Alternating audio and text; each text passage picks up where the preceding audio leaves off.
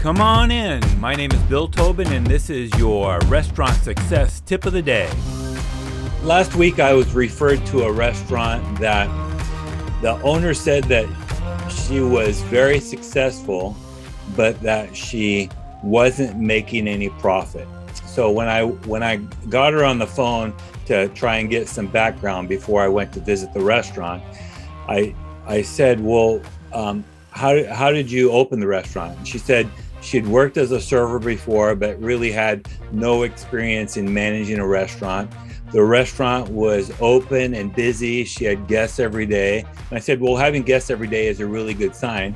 But she said she's losing money every week, every month, has not made any profit at all. And she's just about out of money to fund the restaurant. And, but then she qualified and said, but the restaurant's really successful. And I said to her, just because you have guests coming in the door and you're filling your seats does not mean that you are a successful restaurant.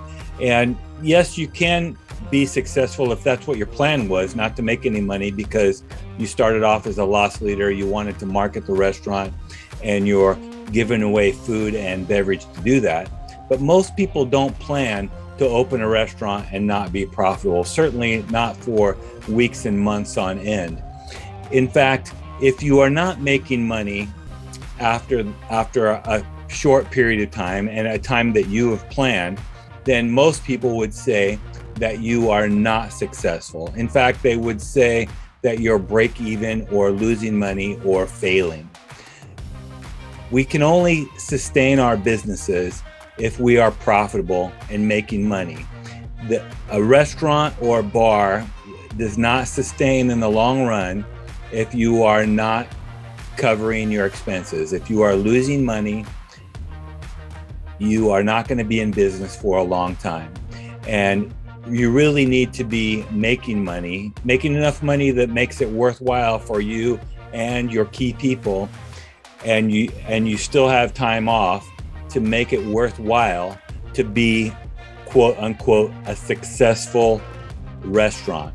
A successful restaurant is a profitable restaurant.